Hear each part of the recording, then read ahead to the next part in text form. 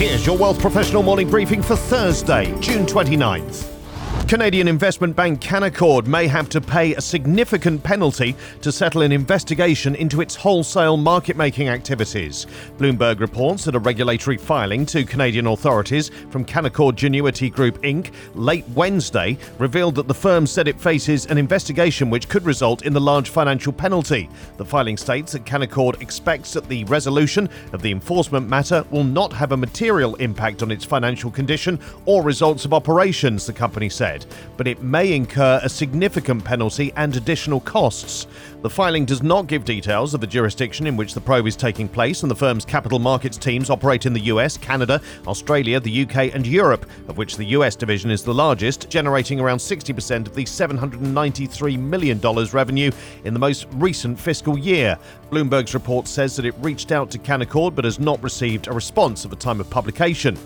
When faced with rising costs outpacing income growth, some tough choices are inevitable, and for Canadians in their peak working years, retirement remains some decades away and is therefore likely to be in line for cuts when budgets are under pressure. A new report from Sun Life shows that those in their 30s and 40s are most likely to be making the largest decreases in their contributions to workplace retirement plans. An analysis of 1.4 million Sun Life Group retirement plan members reveals that among 30 to 49-year-olds, there was a 7% decrease in average contributions, while those in their 50s cut back by an average 5%. The report also shows that a quarter of people are not taking full advantage of their employer matching program.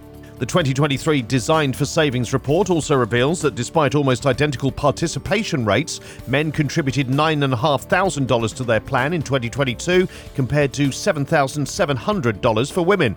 Balances also reflect the gender gap. Among men, balances are up from just over $55,000 to just above $92,000 between 2010 and 2021. For women, this rose from $37,000 to just above $69,000 during the same period. The report highlights that women's financial needs are still underserved by financial advisors and wealth firms.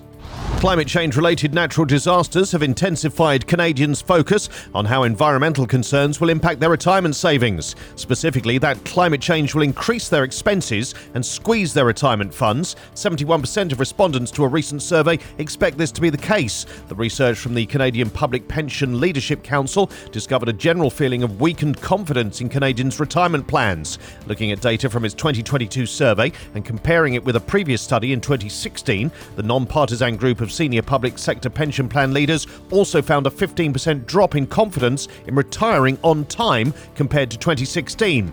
People feel that they'll have to work for an extra 6 years on average beyond their planned retirement age and are 16% less likely to believe they could retire debt-free. Almost 3 in 10 poll participants said that their financial stress impacts their health, and almost a quarter said it affects their career decisions and choice of employers. The poll of more than 2,000 people across Canada revealed variations by location, gender, and access to a workplace pension. For example, on concerns about living expenses being impacted by climate change, 76% of respondents in BC expressed this, compared to 72% in Ontario, 71% in Quebec, 69% in the Prairies, and 65% in Atlantic Canada. Those in BC are also more likely to say they're concerned about maintaining their cost of living due to factors including unaffordable housing. Women are 12% more likely than men to be concerned about running out of money during retirement.